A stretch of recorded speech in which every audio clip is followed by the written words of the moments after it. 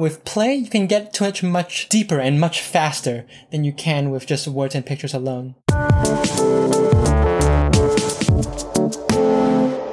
Are you missing out on meaningful relationships hidden in your data?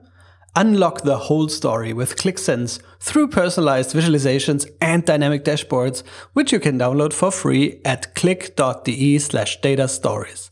That's QLIK.de/datastories.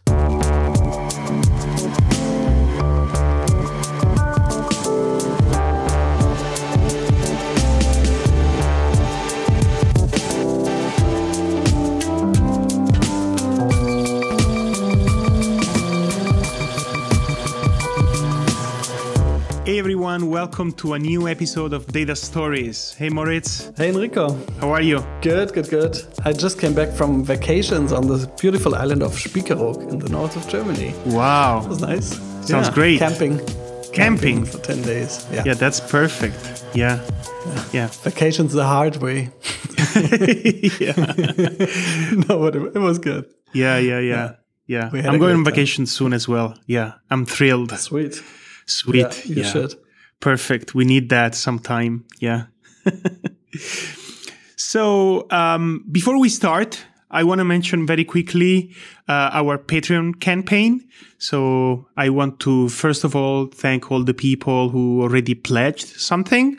We are a little bit over halfway.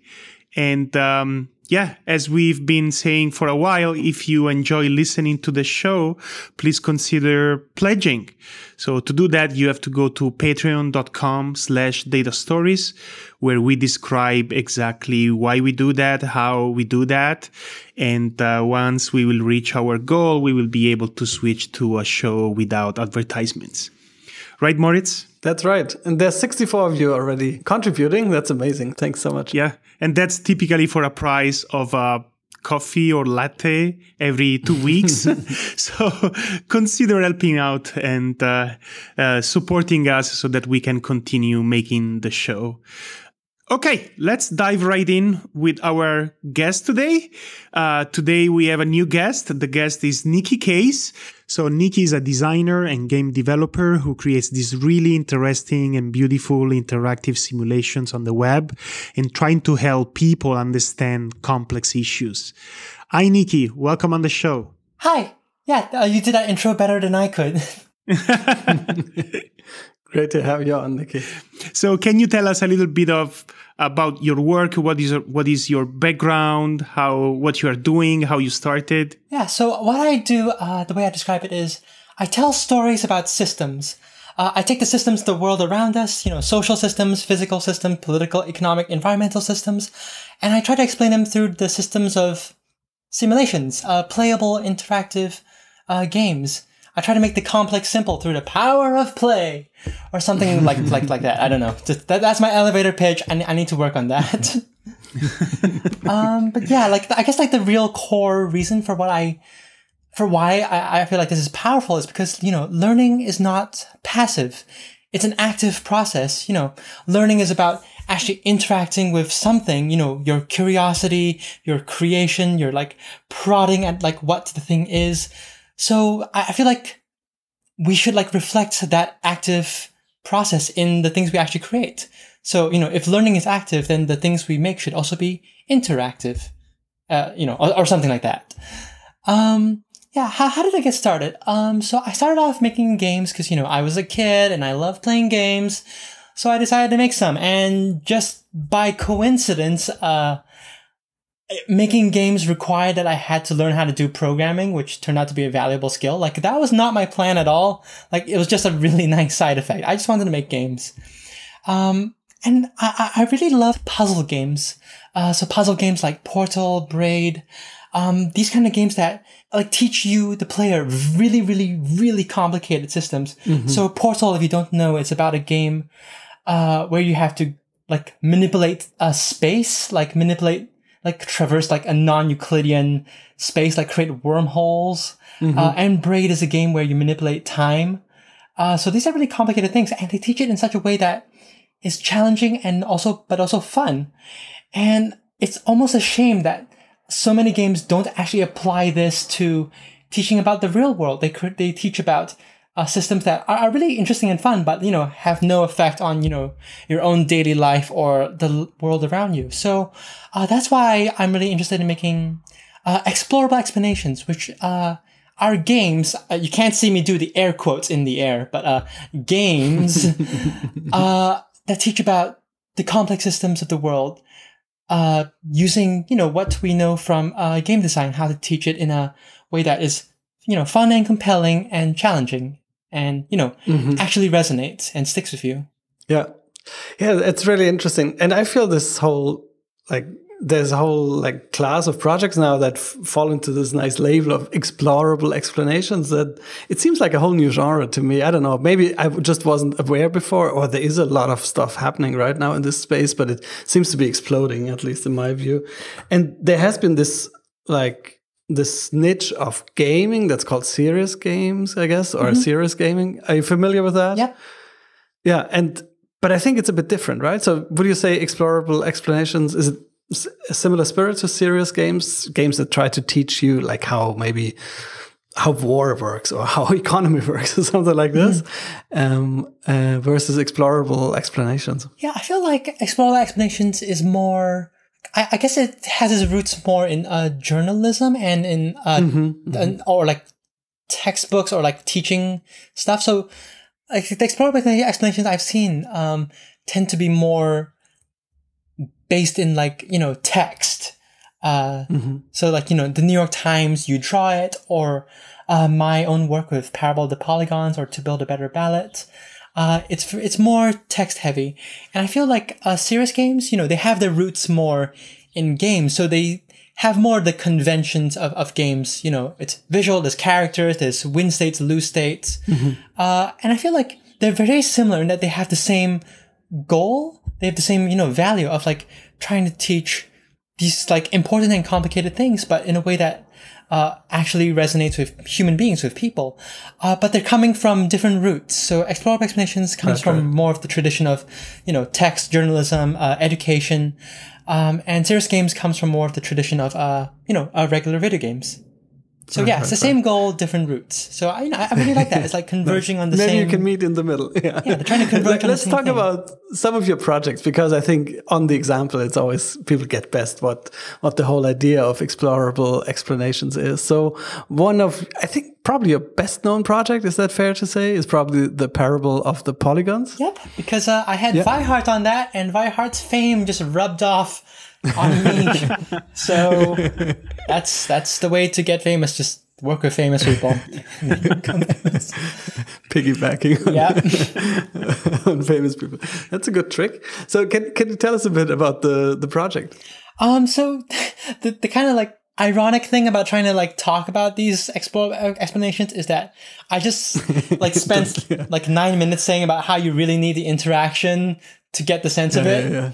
And now I'm trying to describe it through words alone. So, words, So I'll try to give it my best shot. So, Parable of the Polygons is a story about a social system, about how we divide ourselves from the bottom up, without any malice or bad intentions, but just from the bottom up. Just small little, seemingly harmless choices can create a harmful world. So it's based off Thomas Schelling's, now the late Thomas Schelling's, work. So Thomas Schelling was a Nobel Prize winning, economist. And in the 1970s, so there's actually a really great story, behind how he created this, model. He was on an airplane in the 1970s, and he was thinking about how did, New York City, that's where he lived at the time, how did New York City get so segregated? Why so many major cities are also segregated, even though Jim Crow has been abolished, a couple decades previously. And so he created this model. So this is interesting. So he just pulled out a checkerboard on a flight, and he put down some nickels and dimes to represent, people of color and white people. And with a simple bottom-up rule. So the bottom-up rule was each coin represented a person, and each coin was living on this checkerboard grid of, a grid-like neighborhood. And each coin thought to itself, if less than a third of my neighbors are like me, I'll move to a random empty spot.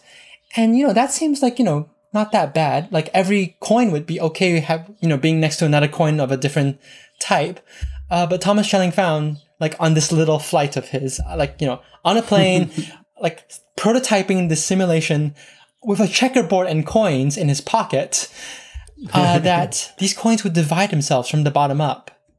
Mm-hmm. So yeah, it creates like a really, at least like, he wasn't saying that, this is how it happens. Like there's obviously like a lot of like top-down forces in play at the time, with public housing policies and all that.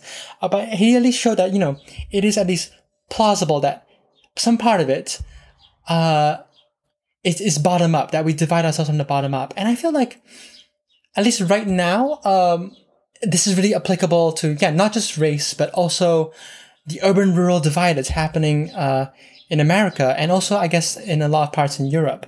Billy Bishop wrote a really great book called The Big Sort, and it's about how people from the bottom up, there's no top-down force here at play, they just move to, people move to areas where people are more ideologically like themselves. So from the bottom up, people have been kind of segregating, kind of separating themselves into, I don't like using this phrase, but, echo chambers, their own bubbles, completely from the bottom up. And like, no malice whatsoever, it's a complete human thing. Why wouldn't you want to hang out with like-minded people? But the problem with that is that if everybody does this kind of accumulates, and then we all end up dividing ourselves. So anyway, that's like 3 minutes of backstory. Anyway, Parable of the Polygons is about that. So you play with that same simulation that Thomas Schelling played with on that little plane. He just like created like 5 decades ago or so. So it's like that, except instead of coins, it's a world of triangle people and square people, and they all live on a grid, and they live in Shapeland, and so, on and on. Anyway, you can drag and drop them, and I already gave away the plot twist here, like that they'll separate themselves from the bottom up. But I have now given away how they can reunify themselves, how they can unite themselves in the end from the bottom up as well. So go actually play with it. Yeah, that's Parable of the Polygons. Yeah, and it's really, the structure is so nice because the same way you describe the problem now, you first present this problem and these simple mechanisms that seem inevitable, but then, you can learn to figure something out, maybe to counteract these forces or to, regulate a bit the problem and so on. And you get walked through this sequence of insights, and some of them you discover yourself, some you discover in the text, and afterwards you maybe understood the problem a bit better and possible solutions. So I totally encourage everybody to just go to the page and check it out and play a bit with the simulations to get the whole idea. As Nikki said, it's really hard to describe. And at the end there's like a sandbox, and at the end there's a sandbox simulation mode. So actually, I don't know if this is like, so in games, sandbox mode means you can just play around with the rules, with the specific variables, and see, what if for like different scenarios, what if for different solutions. And so you might be able to like discover things that we, the original authors, didn't even think about. And I think that's like one of many like really powerful things about explorable explanations is that if done really well, the reader could play with a model or play with something and discover things for themselves that the original authors didn't even think about. And that's something that we try to create in Parable of the Polygons, and what I keep trying to like make in my own future work as well. Yeah, that's what I really like of your simulations. So yesterday I spent a considerable amount of time replaying many of your simulations, and it's a lot of fun. Oh, thanks. And yes, and I have to say that's what makes simulations really interesting, because as you start playing with them, you understand the problem much better, but you kind of like understand the problem more at a visceral level, right? It's not necessarily always explicit, right? I think we tend to explain things using exclusively our rationality. And when we explain them using text, we also try to walk people through the rational process, right? But when you can interact with a simulation, I think there is another part of your brain that is working at a more experiential level. And this makes it really, really, really powerful because you are actually experiencing the effect. And I think that's what makes it really, really powerful. Yeah. Like one analogy I like to use, I know it's not a perfect analogy, but it's like riding a bike. Yeah. Like, you can study as much as you want about angular momentum and gyroscopes and balancing and all the physics of biking, and you wouldn't actually know how to ride a bike. But, what you have to do is just like actually, play around with the bike, try and fail, and eventually you get it. And eventually your intuition for the bike will be even deeper than your like conscious understanding of it. Like I wouldn't be able to like consciously explain to someone else how to ride a bike. And even if I could, that wouldn't help. So, it's not a perfect analogy, but that's what I think, hopefully explorable explanations can tap into is, helping people get a deeper intuition for something. And just like a little side note, it's like, when people talk about, we have to make this idea intuitive, that's good. That's really good. But it kind of ignores the fact that you don't have to just like, yes, you make something, intuitive, like changing the project so that's intuitive. But, the fact is you can also change someone's intuition over time. That's what learning a bike is. Like with enough, like play, with enough, practice, it actually changes your own intuition. And I feel like, hopefully with explorable explanations, if you play with a simulation long enough, it also actually changes your intuition for how feedback loops work, or how bottom-up processes work, or how humans work, or how systems work. Because you can study it, with just text and diagrams, and that's not bad. That's how I had to learn it. Before I was able to create interactive stuff for myself. Like someone had to teach me with it, just using text and pictures.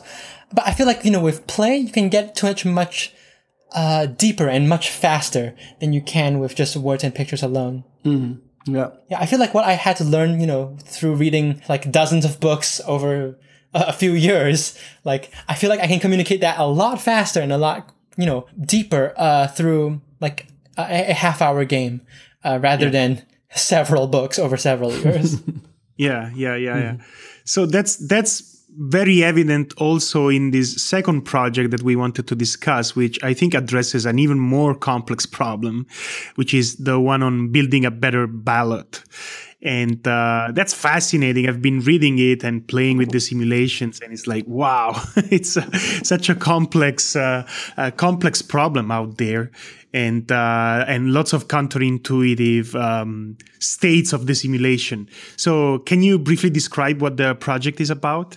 Okay, so I'm going to try to start with the why of the project. Oh yeah, sure. So, voting systems, they're complicated, and so. I guess for like context, all right, so I'm going to use a US example because I'm living in the States right now, but I understand the audience is pretty worldwide. And so in 2000, there were the two main candidates, George Bush and Al Gore. But there's also this like really popular third party candidate, Ralph Nader of the Green Party. And so just like the problem with one problem with the US voting system. So the US voting system is something called first past the post, which is a confusing name. Basically what it means is that you can only vote for one candidate on your ballot. So even if you really like Ralph Nader, but you also like Al Gore, you can't say that on the ballot. You can only pick Ralph Nader or Al Gore.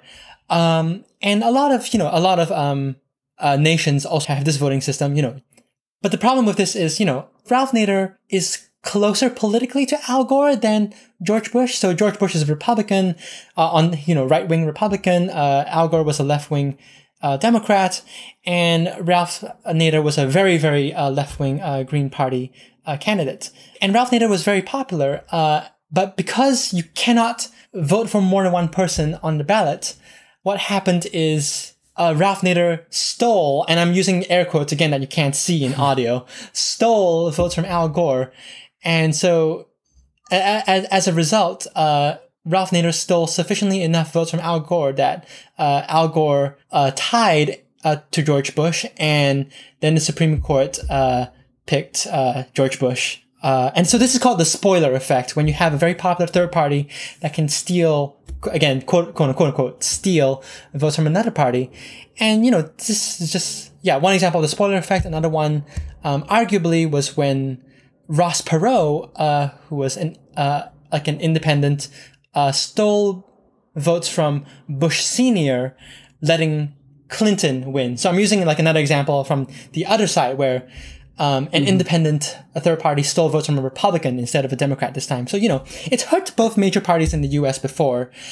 So you would think we would change it at some point, but no, we have not. So to build a battle ballot is about this, to explain not just the spoiler effect, because that's just like the first 1/5 of the interactive explanation, but to also explain visually and interactively, not just the problem, but all the solutions that people have come up with in the last like couple centuries. Because like people have known about this problem for a century and a half, and we have had solutions for a century and a half, but we just haven't gotten around to implementing them for some reason.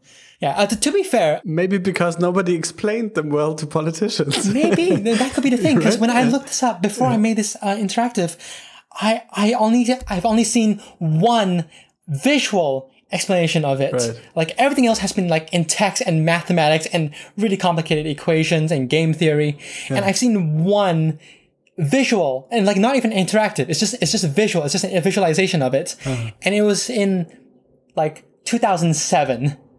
And one visualization in 2007, like like a century and a half after these problems have been recognized. Yeah. Yeah, so I'm kind of proud to say this. As far as I can tell, my work is the first, or maybe second. I don't know. There's probably another one out there, but one of the first. Hedging here, interactive explanations of this problem. Not just the problem, but also its solutions. So the most popular alternative solution is instant runoff voting, which I know that Australia uses for its parliament. So there's instant runoff voting, but there's also a border count, Condorcet method, and then these two other methods which I really like, but no government actually uses them right now: approval voting and score voting. So these are like 5 different alternatives that I explain through simulations that you can play with in this simulation. And at the end, there's another sandbox where you can play with the parameters, you can move around the candidates, you can choose the voting system, you can choose how many voters there are and like how they're distributed, and see how that interacts with the different voting systems. Yeah, and I think that with this simulation, it shows stuff that I haven't seen in other simulations. Like, what if the voters are polarized? Because most simulations, and again, these simulations are explained in text and in mathematics and in really unreadable, to be honest, words and jargon.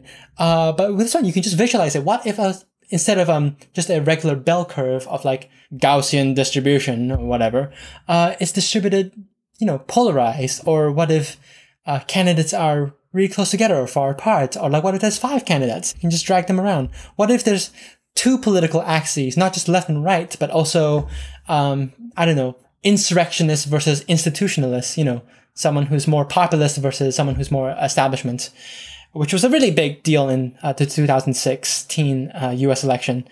To put it lightly, that was a thing that happened in the 2016 U.S. election.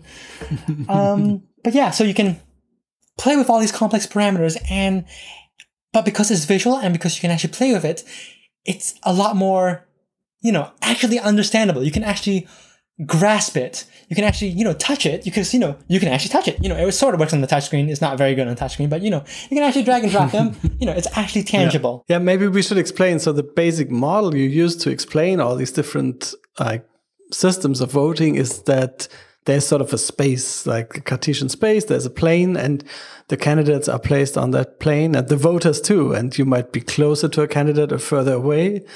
And I think this is the main trick you came up here with, that you say is like, actually it's not binary. There's complex arrangements of people. Some are closer, some are further away. And then the question is, how is that influence spread in that space, right? Or what are the effects of different algorithms, how to divide that space or something like this. So I think this mental model is probably the biggest achievement here, right? To come up with this basic idea of, I could talk about voting in terms of a space, right? Is that fair to say? Yeah.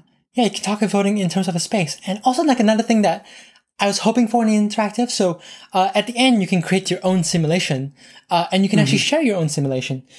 So I was hoping that people would be able to like create counter arguments against me, or like create like additional arguments using the sandbox mode.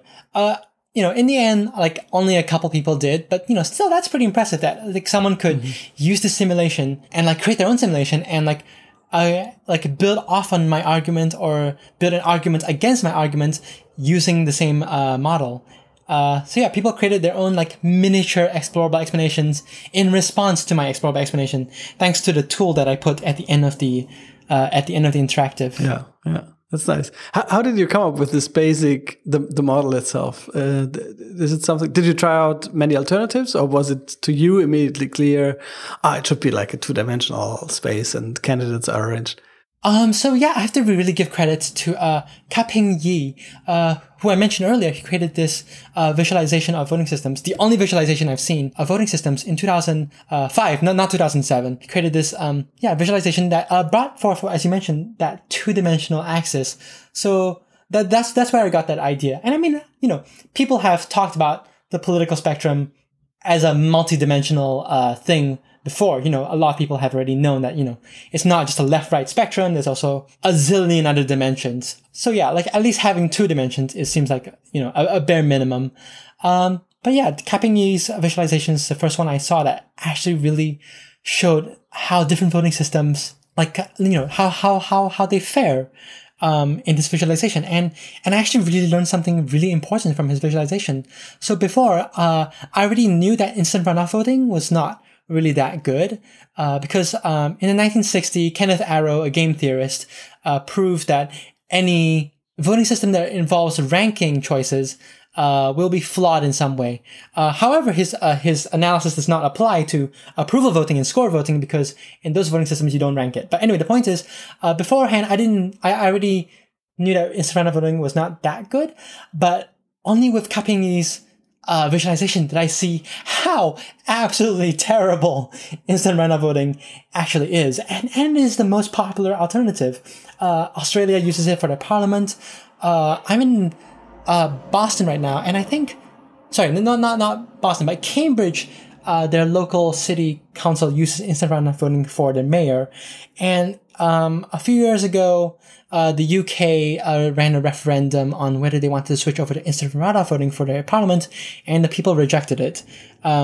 Partially because, instant runoff voting is really, really complicated, and it doesn't really provide that much of a benefit over first past the post. I mean, it provides benefits, like it's more expressive and it's at least slightly immune to the spoiler effect, but I don't think it's a good system. And a lot of people disagree with me on this. But yeah, only with this visualization and with, I think what I added to this is with the interaction is showing, with Ka-Ping Yi's visualization, it's only in a few specific case scenarios. So you could think, oh, maybe he's just cherry picking. But with interacting, you can actually like choose the different scenarios. You can see that, no, this is true in like a lot of scenarios that, that alternatives like, approval or score, would be better than, first past the post, but also, instant runoff.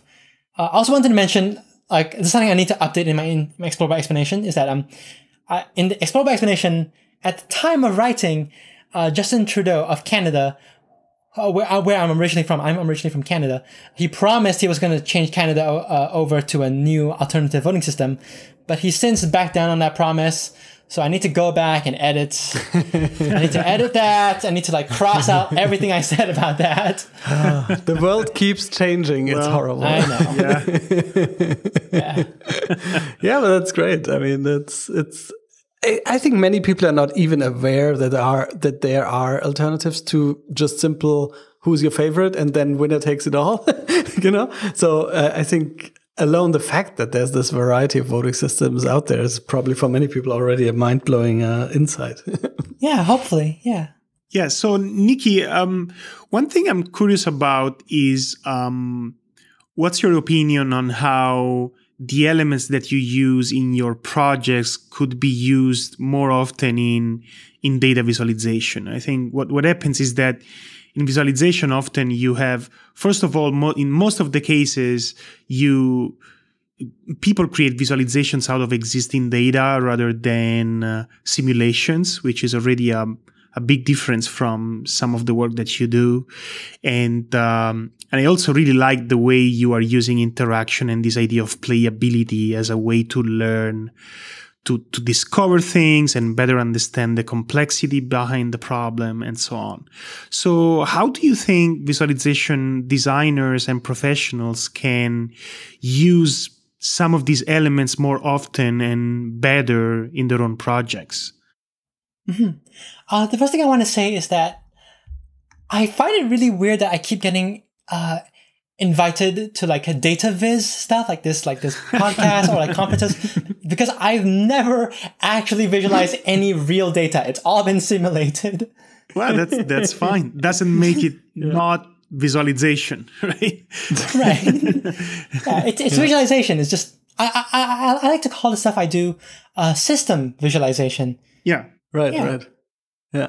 But I think that's what people find so fascinating. Yeah. Because the original idea of data visualization is to amplify cognition, like really give us tools for thinking. And we've had so much focus on just making pictures of data, that this whole idea of let's actively think and figure something out using a visual, like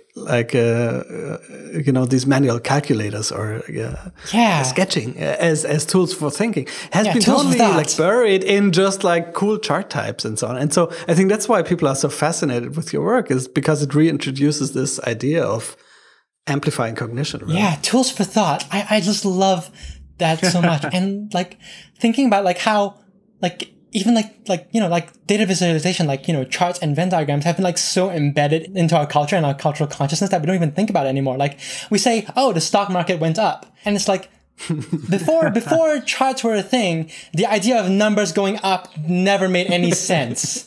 Like, numbers could be bigger or smaller, but numbers going upwards, like actually going in a vertical direction, like that made no sense. But like it's just so natural to us now. Like the idea of a chart is so natural to us now that we can say, oh yeah, the number went up. And it's like a few centuries ago, that would have made no sense whatsoever. So yeah, like it is really a tool for thought. And it's not just like a tool for thought, like it's embedded into our brains now. As I mentioned before, as I went on a huge rant about before, learning is not passive. It is an active process. Even if someone is just reading something, they still have to actively construct it back in their own heads. It's not like your neurons in your brain fly out of your mouth and into someone else's ear, and then the neurons, and then your neurons like stick into their brain. You don't transmit information like that. Like people have to actually reconstruct what you've been saying, in their own brains, like constructing it, rebuilding it using the assumptions they already have, using the experiences they already know and the stuff already that, they have to rebuild stuff, not just using the words you said, but also their own background knowledge. And I feel like, that's why, people are really bad at communication, because, they know what they mean. They already have all the background information they have, but, the recipient does not. So like even in like a quote unquote passive medium, like text or video or a podcast, you still have to reconstruct it in your head. It is still interactive. So why not bring out this interaction out from your head and into your hands, like into actually interacting with the thing itself, asking questions. And I mean, like this podcast right now, this conversation, like this is a lot better than me just like having a monologue and it's like me rambling like a bullet point list of what I feel like your audience should know. Like we're actually having a conversation. Like you're asking questions that you did not send me on this list. So this is actually improvised right now. Like I'm actually improvising this. This was not on the list before.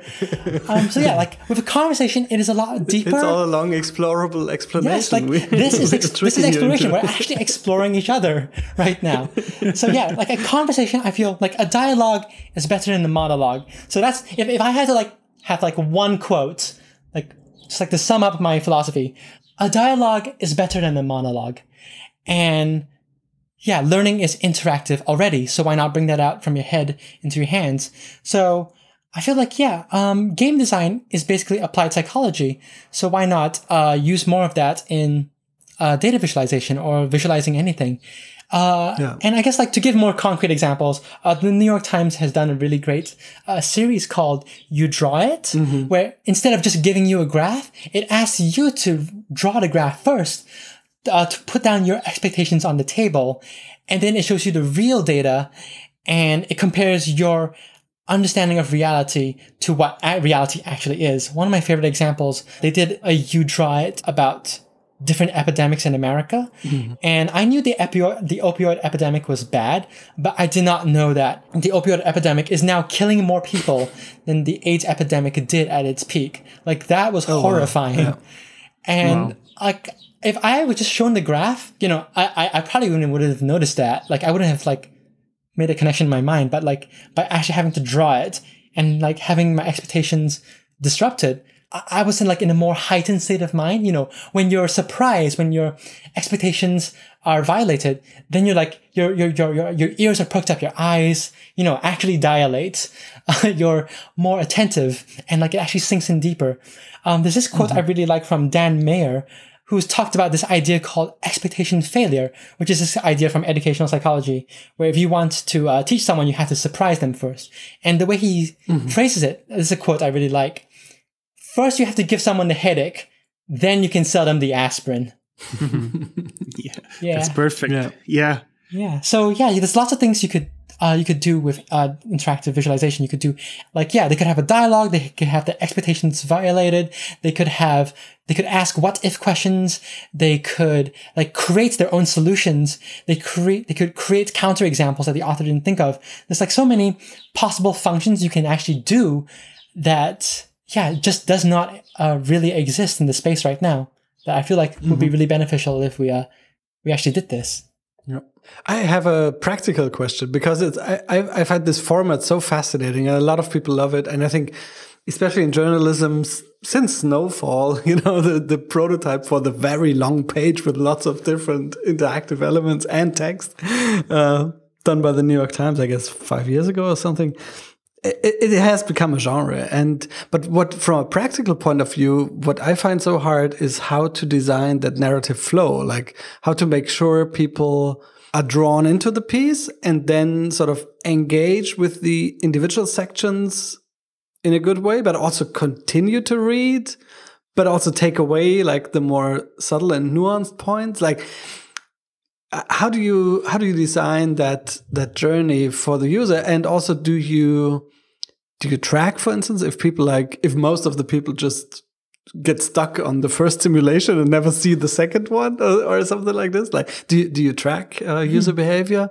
And also, what are your tricks there, or what are techniques you feel have proven useful to make sure people keep going and get what you try to get across? I really thank you for this question, because now this is the part that can be actually practically useful to you, the listener. Yes, actual practical tips. So the way I go about it, at least this is for me personally, is I act like a tour guide. For example, there's this really great, system or simulation or idea that I want to show off, but I want, to show it off in a more or less linear-ish way, but with small areas for exploration. I'm not against linear, passive, quote unquote passive, stuff. I use text all the time. But I feel like, there's a pros and cons, there's strengths and weaknesses to both interactives and to text. And I feel like what explorable explanations can really, really do, is combine the two, so that, where text has its weakness, and the weakness of text is that you can't explore it, interactives can step in. But where does the weakness of interactives, which is, it's unguided, and, you need at least some structure to be able to actually understand what you're doing. Might get lost. And and sometimes you just have to use text. You can't visualize everything. I don't know. How would you visualize a concept like historical dialecticism, or I don't know. That's the most obscure thing I could think of. By switching back and forth between text and interaction, you can have the best of both worlds. So the way I go about it, practical tip number one is act like you're a tour guide.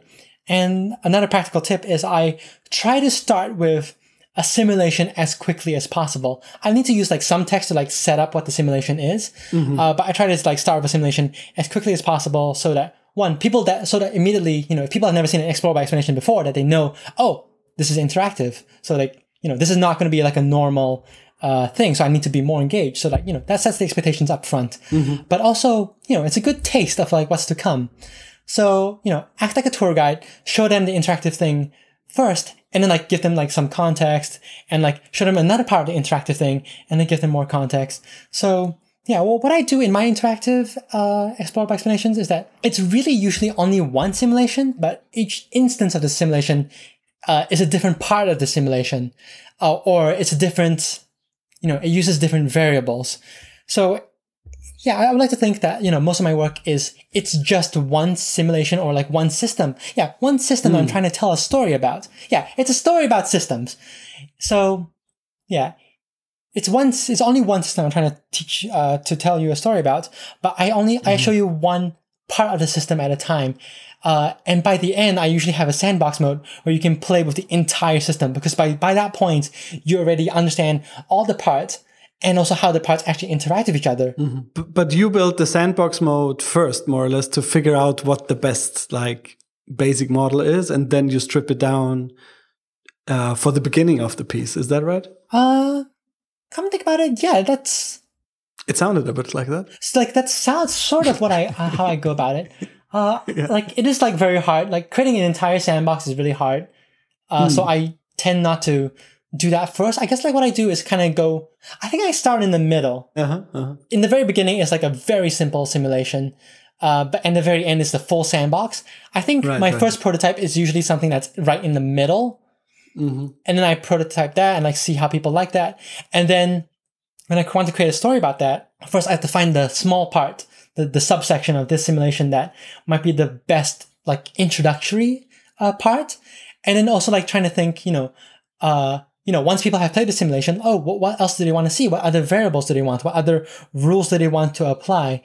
Like how else do they want to explore the system? And then I build that up into the sandbox mode. So yeah, that's a good point. I never thought about this before. I kind of start in the middle, and then I work downwards to like what is the simplest part that's the most interesting, and then I work upwards to what other stuff can I add to this that people might want to know about and play with. Yeah, and maybe you can also briefly comment on what kind of technologies and methods you use to do that.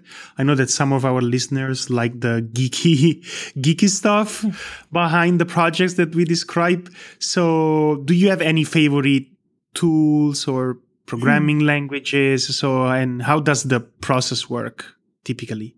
So for this question, my answer is disappointing because it's incredibly simple. I just use JavaScript and HTML5. I don't actually even use libraries that often because the simulations I do have to be really custom. So I don't even use D3. I don't even use jQuery. Like I just write it all myself mostly. Like once in a while, I'll use a very small, like 0.3 kilobytes library because I don't feel like writing my own messaging framework. Yeah. But other than that, it's like specific tools, Sublime Text, Google Chrome. That's it. Yeah, that's great. Yeah. Oh, actually, I guess I also do draw my art in Adobe Flash. Ironically. Yeah. Wow. Yeah. That's how I got into making games. I started off in Flash, and so and like for some reason, Adobe Flash's keyboard shortcuts and interface is completely different for Adobe Flash than all of its other products. So I can't I can't easily go over to Illustrator. I have to keep using Flash because I'm kind of locked in now. Yeah. Even though my stuff is all HTML5, I still make my art in Flash. And it was made to do like interactive animations, so it's sort of, it's actually, it's one of the only tools that was actually conceived for that purpose. Yeah. Yeah. And actually, like, this is kind of sad, but I feel like Flash is still, it's a really good tool. And like, there is no, like, even in HTML5 space, I can't think of any, there's no tool. Like, Flash was really great. You could just like jump in, draw something, put in some code, and you can make choose your own adventure game. Like, that was really simple. Like, there is no such equivalent for HTML5. 7 years later? There is still nothing as like accessible as Flash for HTML5. There really isn't. And that makes it really hard, I feel, for people who just have a cool idea and just want to get started quickly to get over the threshold and understand, how to do cool stuff on the web today. You have to know about like 20 different libraries, or at least it feels like, right? And development tools and that's also partially why I don't use libraries, because there's like a new one every always year, around the corner, like every few months. Okay, to be fair, there's like a few libraries I use over and over again. MinPubSub, which is that messaging publish subscribe framework, and also for the more graphic intensive visualizations I use Pixie.js because optimizing graphics is hard. And it's the code is just like Flash, and so I love Pixie. Yes, and Pixie.js is just like Flash. I think maybe that's why I love it, because it's like, maybe I'm just like lying to myself. It's like, oh, it's much more efficient. No, maybe it's just nostalgia value that I'm just using this library. Like, I mean, it is very efficient, but maybe it is also partially just nostalgia, dot, go to, and stop frame. It's like, my childhood. Okay, so maybe we can talk a little bit about the future. So do you have any projects you're working on right now? So what's coming up next? We're curious to hear what your plans are. Future for me or future for Explore by Explanations? Both. You choose. All right. Yeah, because I was thinking, I'm going to start with the future for Explore by Explanations because we were talking about tools just now and how there's a complete lack of them. Yeah. I feel like the biggest hurdle right now is that there are basically no good tools. And I've made a couple tools, and like they're very, very limited. There are no good tools right now for making like these kind of interactive things. And maybe there won't ever be a general purpose Explore by Explanation tool. Like maybe there'll be a tool for making you draw it. I've made tools for specifically creating simulations about cellular automata, and also creating simulations of feedback loops. So maybe in the future, there'll just be a whole bunch of very domain-specific tools that people can then like mix and match. Because like the nice thing about Explore by Explanations is that, you can just embed a simulation from anywhere. So maybe you can embed in a simulation that's one of them, it's a feedback loop. Another one is a cellular automata. Another one is a Socratic dialogue. Another one is a you draw it. Like maybe that would be the future. Like a whole bunch of like specific domain specific tools. Cause so there's a trade off between, how accessible something is and how domain general it is. And the domain general tool is just programming. So maybe in the future, there'll be more domain-specific tools for different kinds of interactions, like playing with feedback loops, or you draw it, playing with graphs. I mean, there is different genres of simulations or different specific types of things. And so, probably like if something is more like forces and particle-based or more like, zero-sum games, so there's these types of, systems. So probably if you had like one great environment to work on one of those, that would be pretty cool. Yeah, kind of like a Swiss Army knife. Swiss Army knife of a whole bunch of different tools that you just carry around. Yeah. Did you follow Mike Bostock's work on D3 Express? Yeah. Like, it's like so cool. And I'm looking, he showed off this amazing thing. And at the end he says, well, it's not out yet. Here's your headache. No aspirin for you. Yep, nothing for you yet. But I'm so excited for it. But he's working on it, and there is a beta, I think, already in the works, and some people have been using it.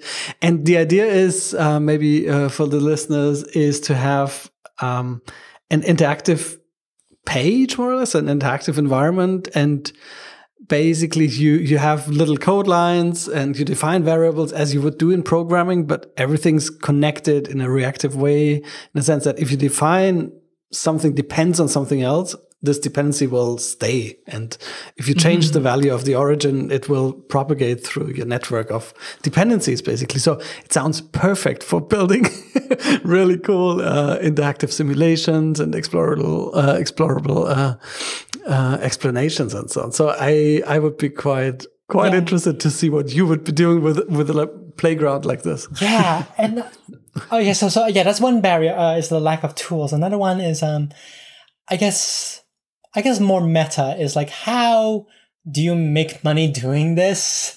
Because it's a lot. Because, if you're just writing text, that's like, you can be a hobbyist blogger and, Right. I mean, you still need money, or at least you can just do it as a hobby. But, even if you're doing it as a job, it's less costly than programming an entire simulation. So yeah, that's another thing that's kind of a missing, like actual economics here. So the tools, the economics, what else? Also, I feel like how do you do it currently? Maybe like how do you finance all this work that you put into your pieces? Thanks for asking me again, because you asked this earlier. But now this is a good opportunity for me to plug in my Patreon. I am patreon.com/ncase. That's the letter N and then case, as in the word. Nikki Case. Yeah. So that's how I'm mostly financing myself. I'm not quite break even yet, but yeah, it is really helping me not plummet to my doom as quickly. So yeah, Patreon is a real lifesaver for me right now. So that's how I'm financing myself right now. Thank you for asking. It's a good plug. Patreon.com/ncase. Ncase, totally. Go there immediately. Stop listening. Yes. If you back me $5, you can get a little polygon drawn of you. Look at that. Yeah. If you back me $10 per month, you can get a little peep character drawn of you. Yeah, but I think it's a really interesting question because, I mean, you obviously do work that's super valuable, that's super interesting to lots of people, but how can we create environments where I think you should naturally be able to live off that. Yeah, it's environments. It should be a no-brainer in my world. But the question is still like, how can that work? And Patreon is one way, and it's great to see you're really successful there. But maybe it's not the only thing. Yeah. Maybe grants or like some foundations can step in, and I don't know. I think this. You should be able to live off that, obviously, right? Yeah, and you brought up environment, and like that's, I guess, the third thing. So tools, the economics, but also like a community and an environment. Because right now, it's like a herd of cats. We're a herd of cats. We all do our own thing because this is what happens when you have a bunch of like independent introverts working on the same idea. Is that it's not really a community right now. We follow each other on Twitter, and we talk to each other once in a while. But there isn't really a community. Like, I did set up a Slack a while back. And yeah, there's a small community there, but how can this scale up? I also have a website, Explorables, and the ES is .es. Yeah, I finally got that good domain, thanks to a friend of a friend. Yeah. We do the same trick with datastory.es. Yeah, exactly. So. Yeah, it's a good, the Spanish domains are popular. Yeah, it's a good domain. Yeah. So, but yeah, I really need to update a website. I haven't updated it in a year. So I need to update it so that, I can actually be a little nucleus point for. Yeah, but it's really cool. There's a lot of projects and a lot of explanations how to do Explorables. Yes. And like this is tutorials. That's the other thing. Yeah. There are very few tutorials on how to actually make an explorable explanation. Yeah. And it's actually, this is the kind of thing that I really feel bummed out about, like about the new blogging platforms. Like, I mean, maybe again, it's just nostalgia and I'm just whining about, the good old days where everyone had RSS feeds. Actually, no, I feel like RSS feeds are still a good thing. They're still a good thing. But it's really hard. You can't embed iframes in Medium or in Tumblr. So yeah, you can't do explorable explanations on those. That's true. But, compared to say, a WordPress, you can do whatever you want on a WordPress. Yeah, short of WordPress, there aren't really any blogging platforms that let you embed interactives. Facebook lets you embed videos, and so does Twitter, but you can't really embed a game, So, maybe it's just me again being nostalgic for Web 1.0 with with WordPress and setting up your own Drupal instance and RSS feeds. You could actually modify stuff. If you wanted to embed a game in your own blog, you could do that. But, you can't really do that nowadays. So, I don't know. First of all, we need a tutorial on how do you make your own explorable explanations, given that none of the mainstream platforms actually allow you to do this. So maybe there will be even more people in the future creating this kind of explorables. Yep. So if any of our listeners is interested in that, maybe you can briefly comment on how one could get started with this. Yes, so explorable explanations? Yeah. Yeah. Okay. So good. say that one of our listeners is interested in starting, never tried before. What would be the first steps? Yeah. Okay. Good. More pragmatic, practical advice. All right. So, all right. First step is all right. Given that there are no blogging platforms where you can actually embed iframes, GitHub Pages has been really, really good to me. It's it's free, which is awesome, and it's really relatively easy to set up. So go to GitHub, learn how to do GitHub Pages. So what you do is just you create your own HTML files, and you can embed whatever you want. It's not it's not as simple as having a WordPress. Actually, if you have a WordPress, use that. And that might actually be simpler if you have an iframe and all that. But actually, no, even if you have an iframe, yeah, you would still want to have it to link to a simulation, and you would want to host that simulation somewhere. So, GitHub Pages is a really great way to host simulations or interactive stuff for free. So yeah, use GitHub Pages. You can use GitHub Pages entirely, which I do, or you can use WordPress and a GitHub page. So that's the first step. And I guess that's a technical step. And I guess in terms of like practical, or at least like in terms of design, as I mentioned earlier, like going for the tour guide method like really works for me. And I've seen other methods done, like a New York Times is a more of a surprising expectation failure, give you the headache and then give you the aspirin kind of a design pattern. So yeah, I guess just like look at a lot of explorable explanations and see like what design patterns and what story patterns stand out to you. So my story pattern that I go to as a default is the tour guide story pattern. New York Times goes for that kind of surprise you story pattern. Some other explorables I've seen are more game-like. They're more traditionally quote-unquote game-like.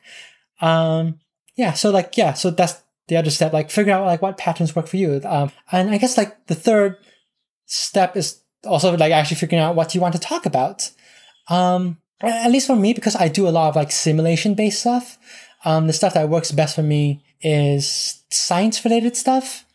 Like there people have already built simulations.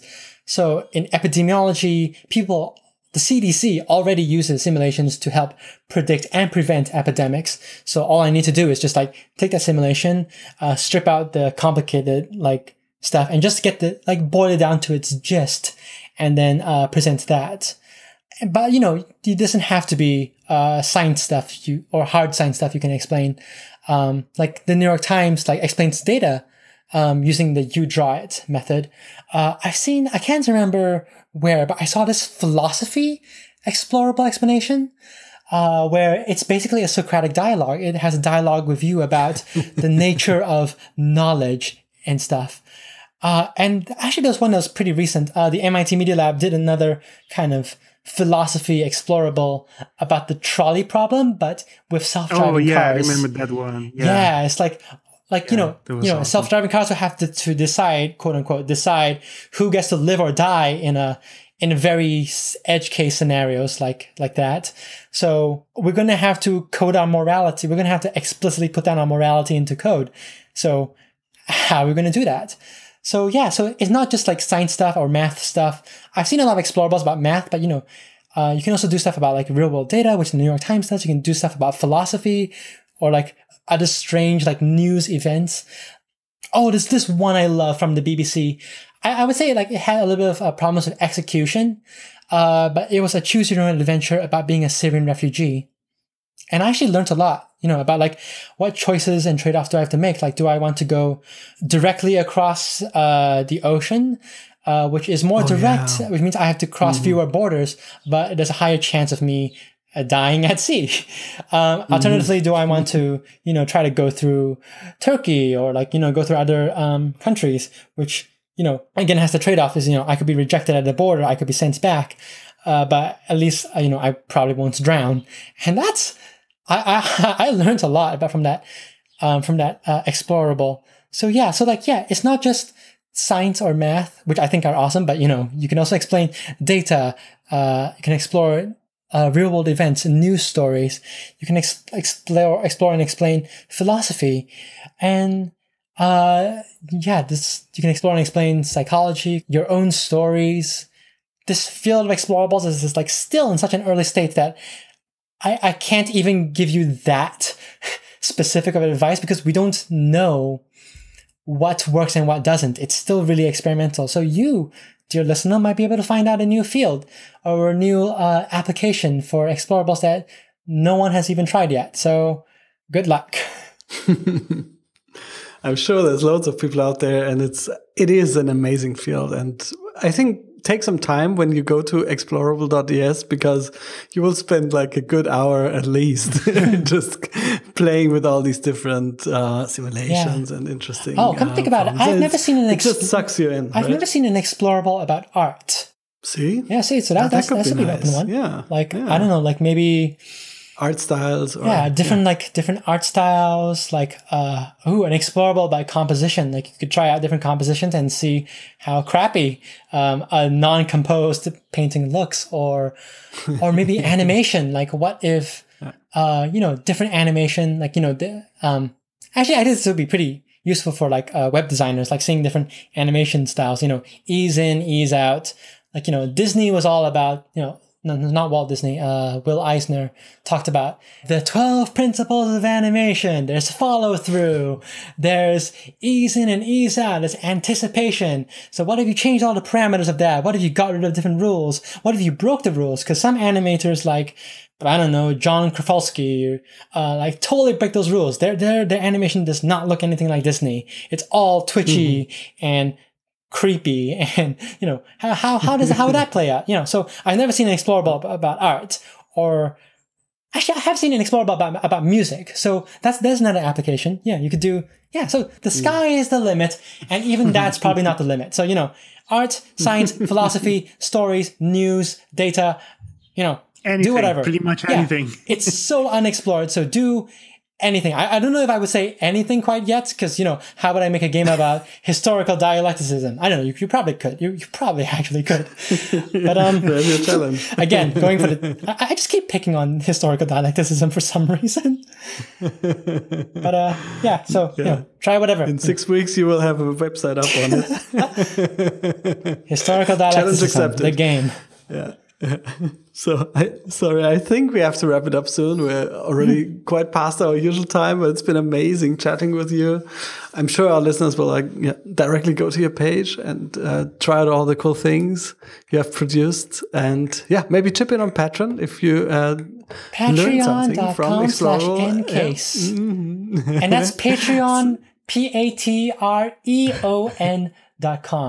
And while you're at it, go to patreon.com/datastories. I'm plugging in new people now. That's a good one too. Yeah. Go to patreon.com/datastories and throw coins. That's a nice combo.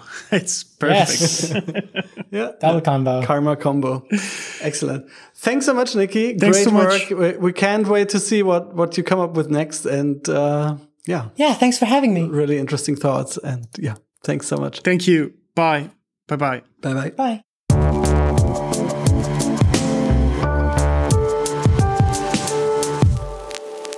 Are you missing out on meaningful relationships hidden in your data?